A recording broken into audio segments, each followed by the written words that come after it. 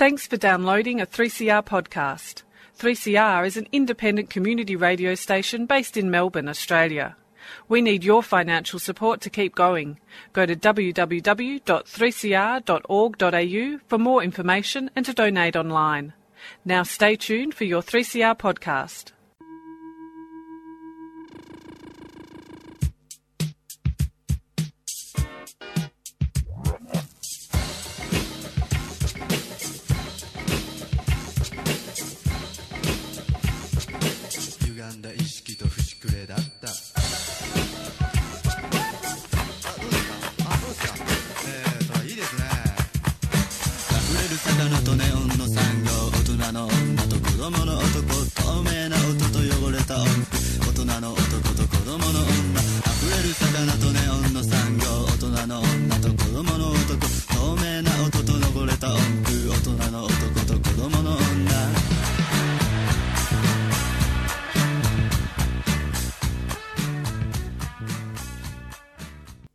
Well, welcome to Out of the Blue. It is Sunday, the 11th of August. My name's Heather. And I'm Erin.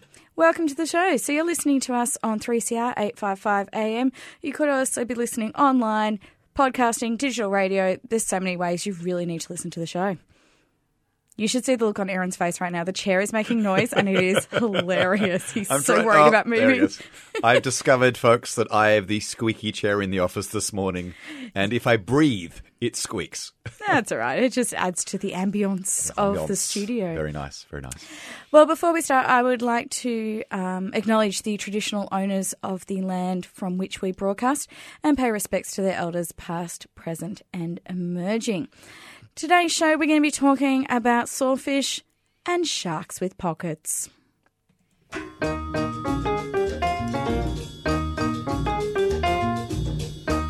Wondering how you pay your donation to the 3CR Radiothon?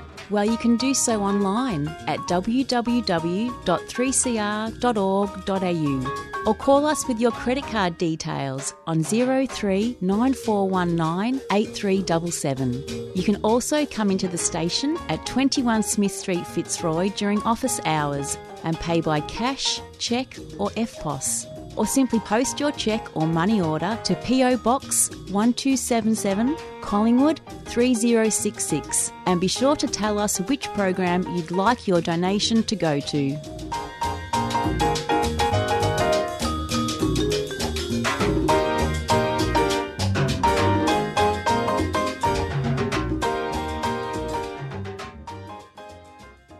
I'm Philippe Cousteau from Earth Echo International, and you're listening to Out of the Blue 855 AM 3CR's Marine and Ocean News program. All right, so if you haven't donated to Radiothon, remember it's not too late. You can definitely call the station during office hours and still donate to Out of the Blue. Because we know you want to, because our show is incredible. Yeah, and why not? Yeah, exactly. That's right. So, sawfish. Sawfish. Now, something that is going around in the media of late, you may have seen the news in various media outlets, is that there were 33 critically endangered large-toothed sawfish found dead. Now, obviously... That seems like a lot. It's not a good news story. No. It's not a good news story. Now, right. That's not a good thing. It is a critically endangered animal. If you didn't know, large-toothed sawfish, their last stronghold is in Northern Australia. They used to be found all around the world. They are really, really limited in their distribution, and their populations are quite low. But there is a twist to this. The actual deaths were covered up. Covered up. Dun, dun, dun. Yes, the plot thickens. Covered up by the West Australian government because they were on Gina Rinehart's property. Oh. Now, scandal, outrage. That is the first things that I thought. This is terrible. How dare Gina Rinehart? How dare the West Australian government? But the plot thickens. Now, why were they found dead? There was some flooding a couple of years ago, and they made two new massive pools. The freshwater sawfish, as they're also known, jumped into there. Unfortunately, that rapidly... I'm picturing it literally jumping. No, well, you know, it swam into there. They are fish. Yes.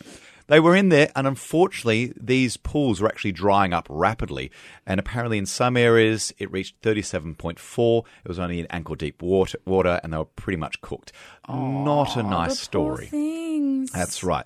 Now, this was on, I'm going to say this, Livaringa Station. Hopefully, I'm pronouncing that correctly.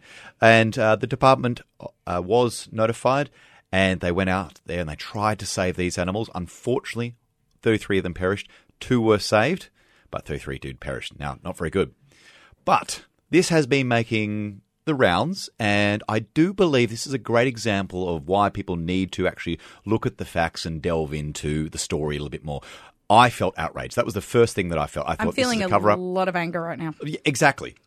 Threatened species were they were died, and there was a bit of a cover-up. But the reason this happened, the Environmental Department in WA, is they didn't want to prevent further reportings by the station staff. Why didn't they want this? They wanted to be able to intervene early in case there are any other strandings. They didn't want it actually get into the media and get bad press, as it is doing right now, and then these station staff would not present this, not actually report this sort of thing. So there are layers. It is a very complex story. They actually the WA government want to actually intervene, or so they say, early, but they feel like the bad press that is already circulating would actually negate that. So Essentially what you're saying is that they covered it up, but not really covered it up, but kind of covered it up. Very eloquent. To make sure that people in the future, if they did discover there were sawfish on the property again, yes, told the authorities well before there was any ecological problem, for example, their water disappearing, yes, so that they could be rescued. Absolutely. They thought if there were any sawtooth in the future at risk, they wanted to know early, and they wanted to be able to intervene in strandings because this is a threatened species, critically endangered. But they felt, though, if this story got out, as it has done now, past tense, that 33 had died, that would prevent them reporting. It's a tricky one because when stories like this come out, it doesn't look great. It doesn't look great. Cover-ups don't look good. No, and that's the first thing that I felt outrage. But having a close look at this story, there were layer upon layers. I don't know what to feel right now. But if as the Department of Environment in WA say is true that they do want to intervene early, that they did want this reporting to continue, well, as terrible as that is, I want that to continue. I want them to be able to intervene and help with these strandings. But it's a complex story. It's a great indication or a great example of how we need to actually take, when we ever see a news article, and even us actually, don't take it as face value. Do your research. Actually become an expert in something, maybe a little mini expert. Jump all over the internet and find out the information that you can before you make an opinion. Well, this is just like a conversation we were having before we went on air. And I was talking about how I just read an article about the Indianapolis. Oh, yes. So this was the ship that delivered the bomb to Hiroshima because it is the anniversary this week. And it was torpedoed. And the problem was it was on a secret mission, so nobody knew where it was. And it's mentioned in Jaws. If anyone's seen Jaws, which I assume everybody has. A long time ago. I haven't. Yeah, no spoiler alerts. It's over 40 years old. Spoiler alerts, the shark eats people. And the crazy guy on the boat is talking about his time on the Indianapolis and how they were torpedoed. There were 12,000 men, 300 went down with the ship. That left 900 in the water. And by the time they were rescued, there were 300 left. And they had been eaten by sharks. Ooh. I was reading this article because I was like, yes, I remember all this from Jaws. I'm improving my knowledge of history. This is fantastic. It talked about how they'd been circled and slowly picked off by tiger sharks. I was like, yes, that behaviour makes sense. And then they had a picture of a grey nurse shark. Oh, wow. Now, if you don't know what a grey nurse shark, if you're listening in, this is not something you need to be too concerned about. It does look ferocious. I guess that's why they use this picture. And that was the image they'd gone with. They'd gone with a shot from underneath the shark, looking in its mouth. And I'm looking at going, that's 100% a grey nurse shark right there. I mean, look at those teeth. They're pointy. There's no serration. That thing is not picking off people in the Pacific. They just found a picture that looks scary. If you don't know, grey nurse shark, one of the other common names for this shark is ragged tooth shark. And its mouth, basically its teeth stick out of its mouth. It does look ferocious. It's not, though. It is just not. Exactly. And so, in this situation, I'm like, well, great. You're trying to report on something really amazing. Okay, it's not a great story for sharks, but it is showing their natural behaviour. I mean, there was food floating around that was injured, so you're going to pick that stuff off. Shark could eat. Sounds horrible. But again, it's just that reporting, if you just do a little bit more research. Yes, just and a little I think I am guilty of that. If I'd read that article, I think I would have been so outraged. I can't guarantee I would have read to the end of the article. I would have been like, no. But, you just got to be careful with these things and read the entire story to work out exactly what is going on there. Or you could just listen to us and just have complete faith in us that we're presenting you the news as we see fit and it's all perfect. For example, yes, that's the alternative. Yes. That's the alternative. I want to tell you about why that we should care about the large tooth sawfish, because it's awesome. Because it's amazing. These animals can reach 7 metres, but they are critically endangered. As I mentioned before, their last stronghold is in the northern parts of Australia. They used to have a big distribution around the world. They do have such a fascinating life history and way of hunting. So, sawfish. How's it get that name? It's literally got a chainsaw on the front of its face. They are so cool. It's really cool. Imagine a 7-metre fish, including the saw on its face, with this chainsaw sticking out. That is not a nose. It's one of the ampullae of Lorenzini, which is such a mouthful. that. I love that word. We've mentioned that before So on the show. technical, The we have. ampullae of Lorenzini. It sounds exotic. very exotic. Yes. What it is an electroreceptor sense. It Less can exotic. literally feel heartbeats and brainwaves, or more so, the electrical currents generated by its prey.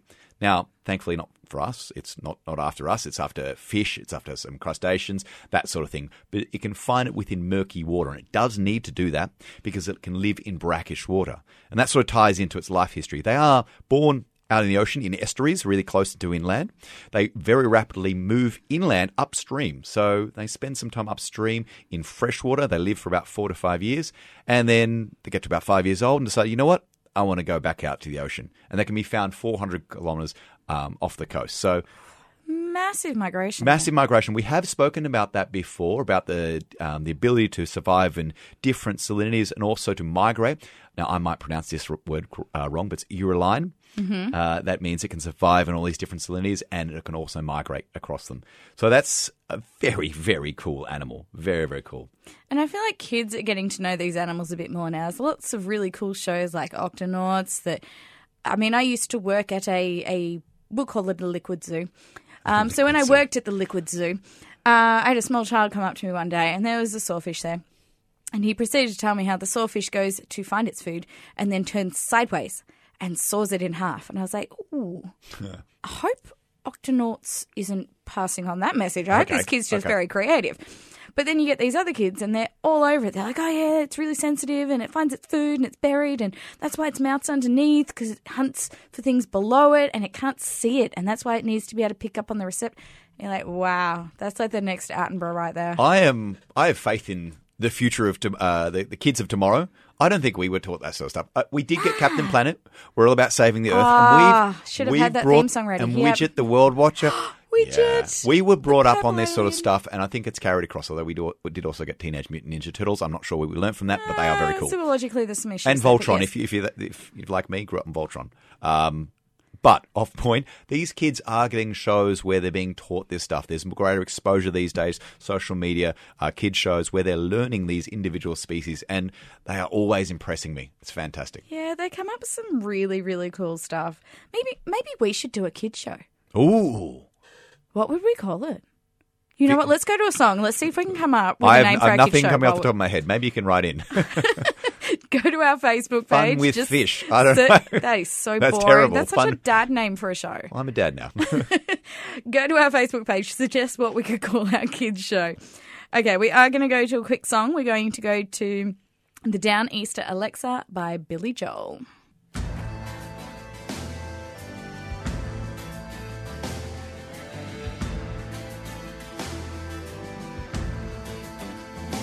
Well, I'm on the Downeaster Alexa, and I'm cruising through Block Island Sound.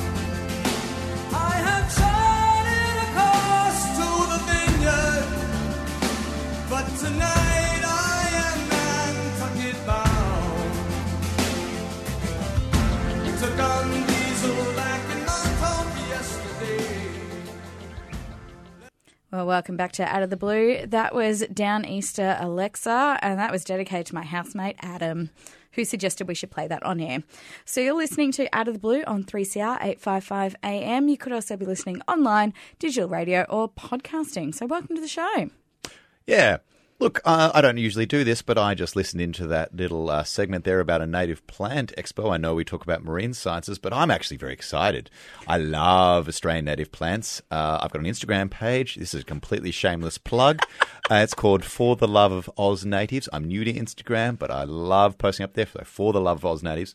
I'm going to go because that sounds like fun. You need need to go into the ocean and find some native plants in the ocean. I that you go could into play. the ocean and find lots of native things. I also have a love for Australian native plants. See, But there can be native I can have seaweed. I can have multiple interests. That makes me an interesting nothing person. wrong with it. So we talked about Are obviously. you saying I'm not interested?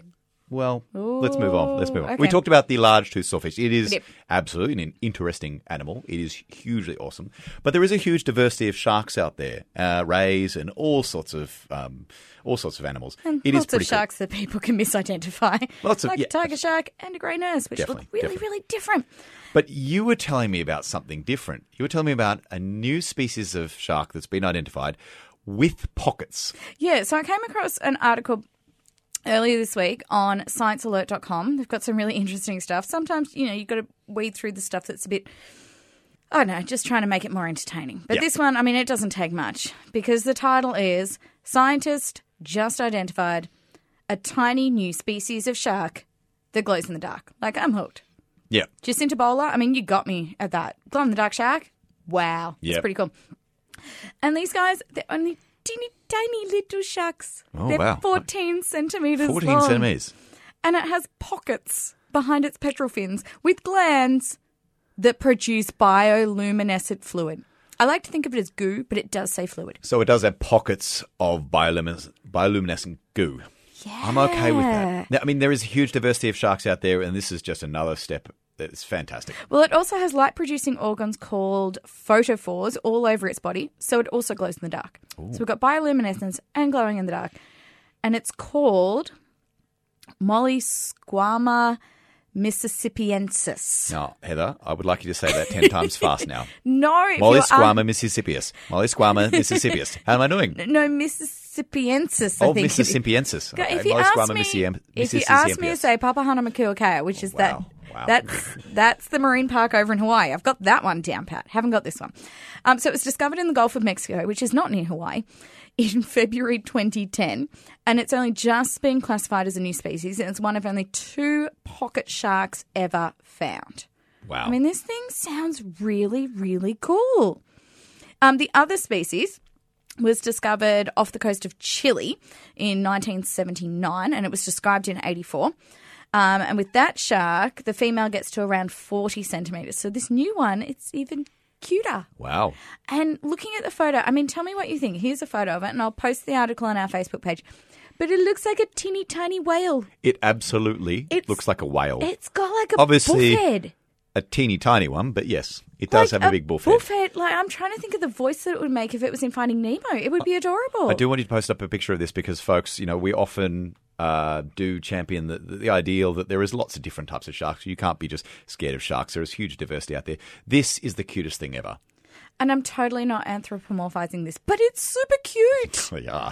Super cute. It would have the best voice.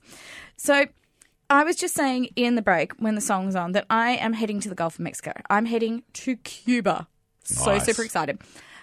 In February next year. I was like, yeah, maybe I can find myself a pocket shark. They do, however, live at 330 metres below the surface of the ocean. Right. So it is unlikely I'm going to find myself a pocket shark. So this bioluminescence obviously has a purpose. Now, whether that's finding prey, locating in the gloom that is present down there with a lack of light, potentially for mating or potentially even, communication with other sharks or animals. It's dark down But there. I want to know what those pockets full of bioluminescent glue are, because you've got the photophores on its belly that make it glow. What are the pockets of goo for? We So don't I'm know. reading through the article. Both species of these pocket sharks have cute little pockets. It says that, I'm not just making it up, totally says cute little pockets Okay. that produce bioluminescent fluid. Oh, fluid. And okay. these slits are near the gills. So it's just behind the pectoral fin near the gills. And they have similar features, these 2 species. However, the latest discovery, the Mississippiensis, has fewer vertebrae and it has the photophores, which makes it more glow in the dark, and the other species doesn't have that. But they still need to find out more and find out why the glowing and the fluid is so important. So we still don't know a lot about this species. Obviously, we've only found the one, and there's 2 different species within the pocket sharks. But it does, it shows, and it's a great example of how many more species there may be down there, how little of the ocean that we have discovered. We're always finding these new and amazing animals, particularly from that zone downwards, the 400 metres and down. And so relevant given that we've just had the 50th anniversary of the Apollo 11 moon landing, and the fact that NASA has announced that they're going to be putting man, and hopefully woman, on the moon again in 2024. So we're still fixated on going out into space. Yes. And exploring the universe, which I love. I have no problem with that. I've been to the Kennedy Space Center. I was like a small child. It was amazing.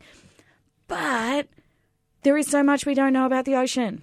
There is still so much out there we haven't explored yet. Fascinating. And there are crevices deeper than Mount Everest is tall. Exactly. And It's think incredible. of the animals that could be down there. I don't think, as they showed in the movie The Meg, which I only watched on the plane because I didn't think it was worth wasting my time on a big screen. It. Okay, so in The Meg, they predict that the ocean floor is not actually a floor. It's just a cloudy layer of, I don't know, I tuned out as to their explanation because it didn't seem scientifically correct. But that's where it's living. Yes, yeah, so what happened was they sent their submarine through that level and they left a hole when they went down there. And the problem was the Megalodon got out that hole and then started terrorising the world. Okay. So, look, I don't think there's a megalodon out there, but who knows? Very what loosely could be living plausible down there? plot there. Okay. Oh, it was terrible. I mean, you know that, though. You just read the description, like, it's going to be terrible. But I'm still going to watch it. Yep. Okay, right. Yeah. So, there could be so many things down there using who knows what as a food source and an energy source. I'd love, if anyone has a submarine and wants to take me down for, a trip down to the ocean floor, 100% in. Yep, I'm in too. Yeah, I mean, if you were taking me up in a small plane, I'd be terrified, but take me below the ocean, it's peaceful. And I'd love to know what's down there. Lots so much of stuff. really, really cool animals. And there's cool stuff even within our bay. So if you have been scuba diving in Victoria or anywhere around Australia recently and you've come across something really cool, like I always think tasseled anglerfish when I come across them, I just lose it. They're an amazing little thing. But if you've come across anything really cool, share it on our Facebook page. Yeah, that'd be fantastic. We'd love to see what you found if you're out there and active. Maybe not today because it's bloody cold out there. Yeah, it's but a little drizzly. Don't do maybe it when it today. gets a bit warmer. If you found something amazing, do share it with us. We might even give you a shout out if we think your photo or what you found is pretty cool. Yeah, we'd love to know. And that way everyone else is out there exploring. As you said, we can get the kids out there on snorkel. And everyone can learn a little bit more about what's here rather than us all aspiring to live on the moon or on Mars. Well, that'd be kind of cool. It would be cool. I don't think there's any fish on Mars though. No. No, I'm going to stay here on Earth. Okay. Well, unfortunately, that brings us to the end of our show today. So thank you so much for joining us. Remember, you can chat to us on Facebook. So just search for Out of the Blue. You can also podcast our shows. So there are many, many shows up there from, I think we're almost up to 3 or 4 years of podcasting now. So there's so many shows there. You can head back and listen. Otherwise, enjoy your drizzly, dreary, grey Sunday. And coming up next is Sally with Out of the Pan. So see you later. Bye-bye.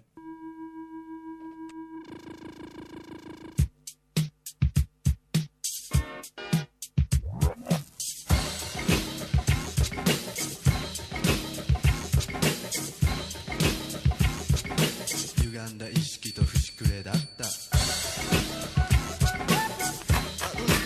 うですかいいですね溢れる魚とネオンの産業大人の女と子供の男透明な音と汚れた音符大人の男と子供の女溢れる魚とネオンの産業大人の女と子供の男透明な音と汚れた音符大人の男と子供の女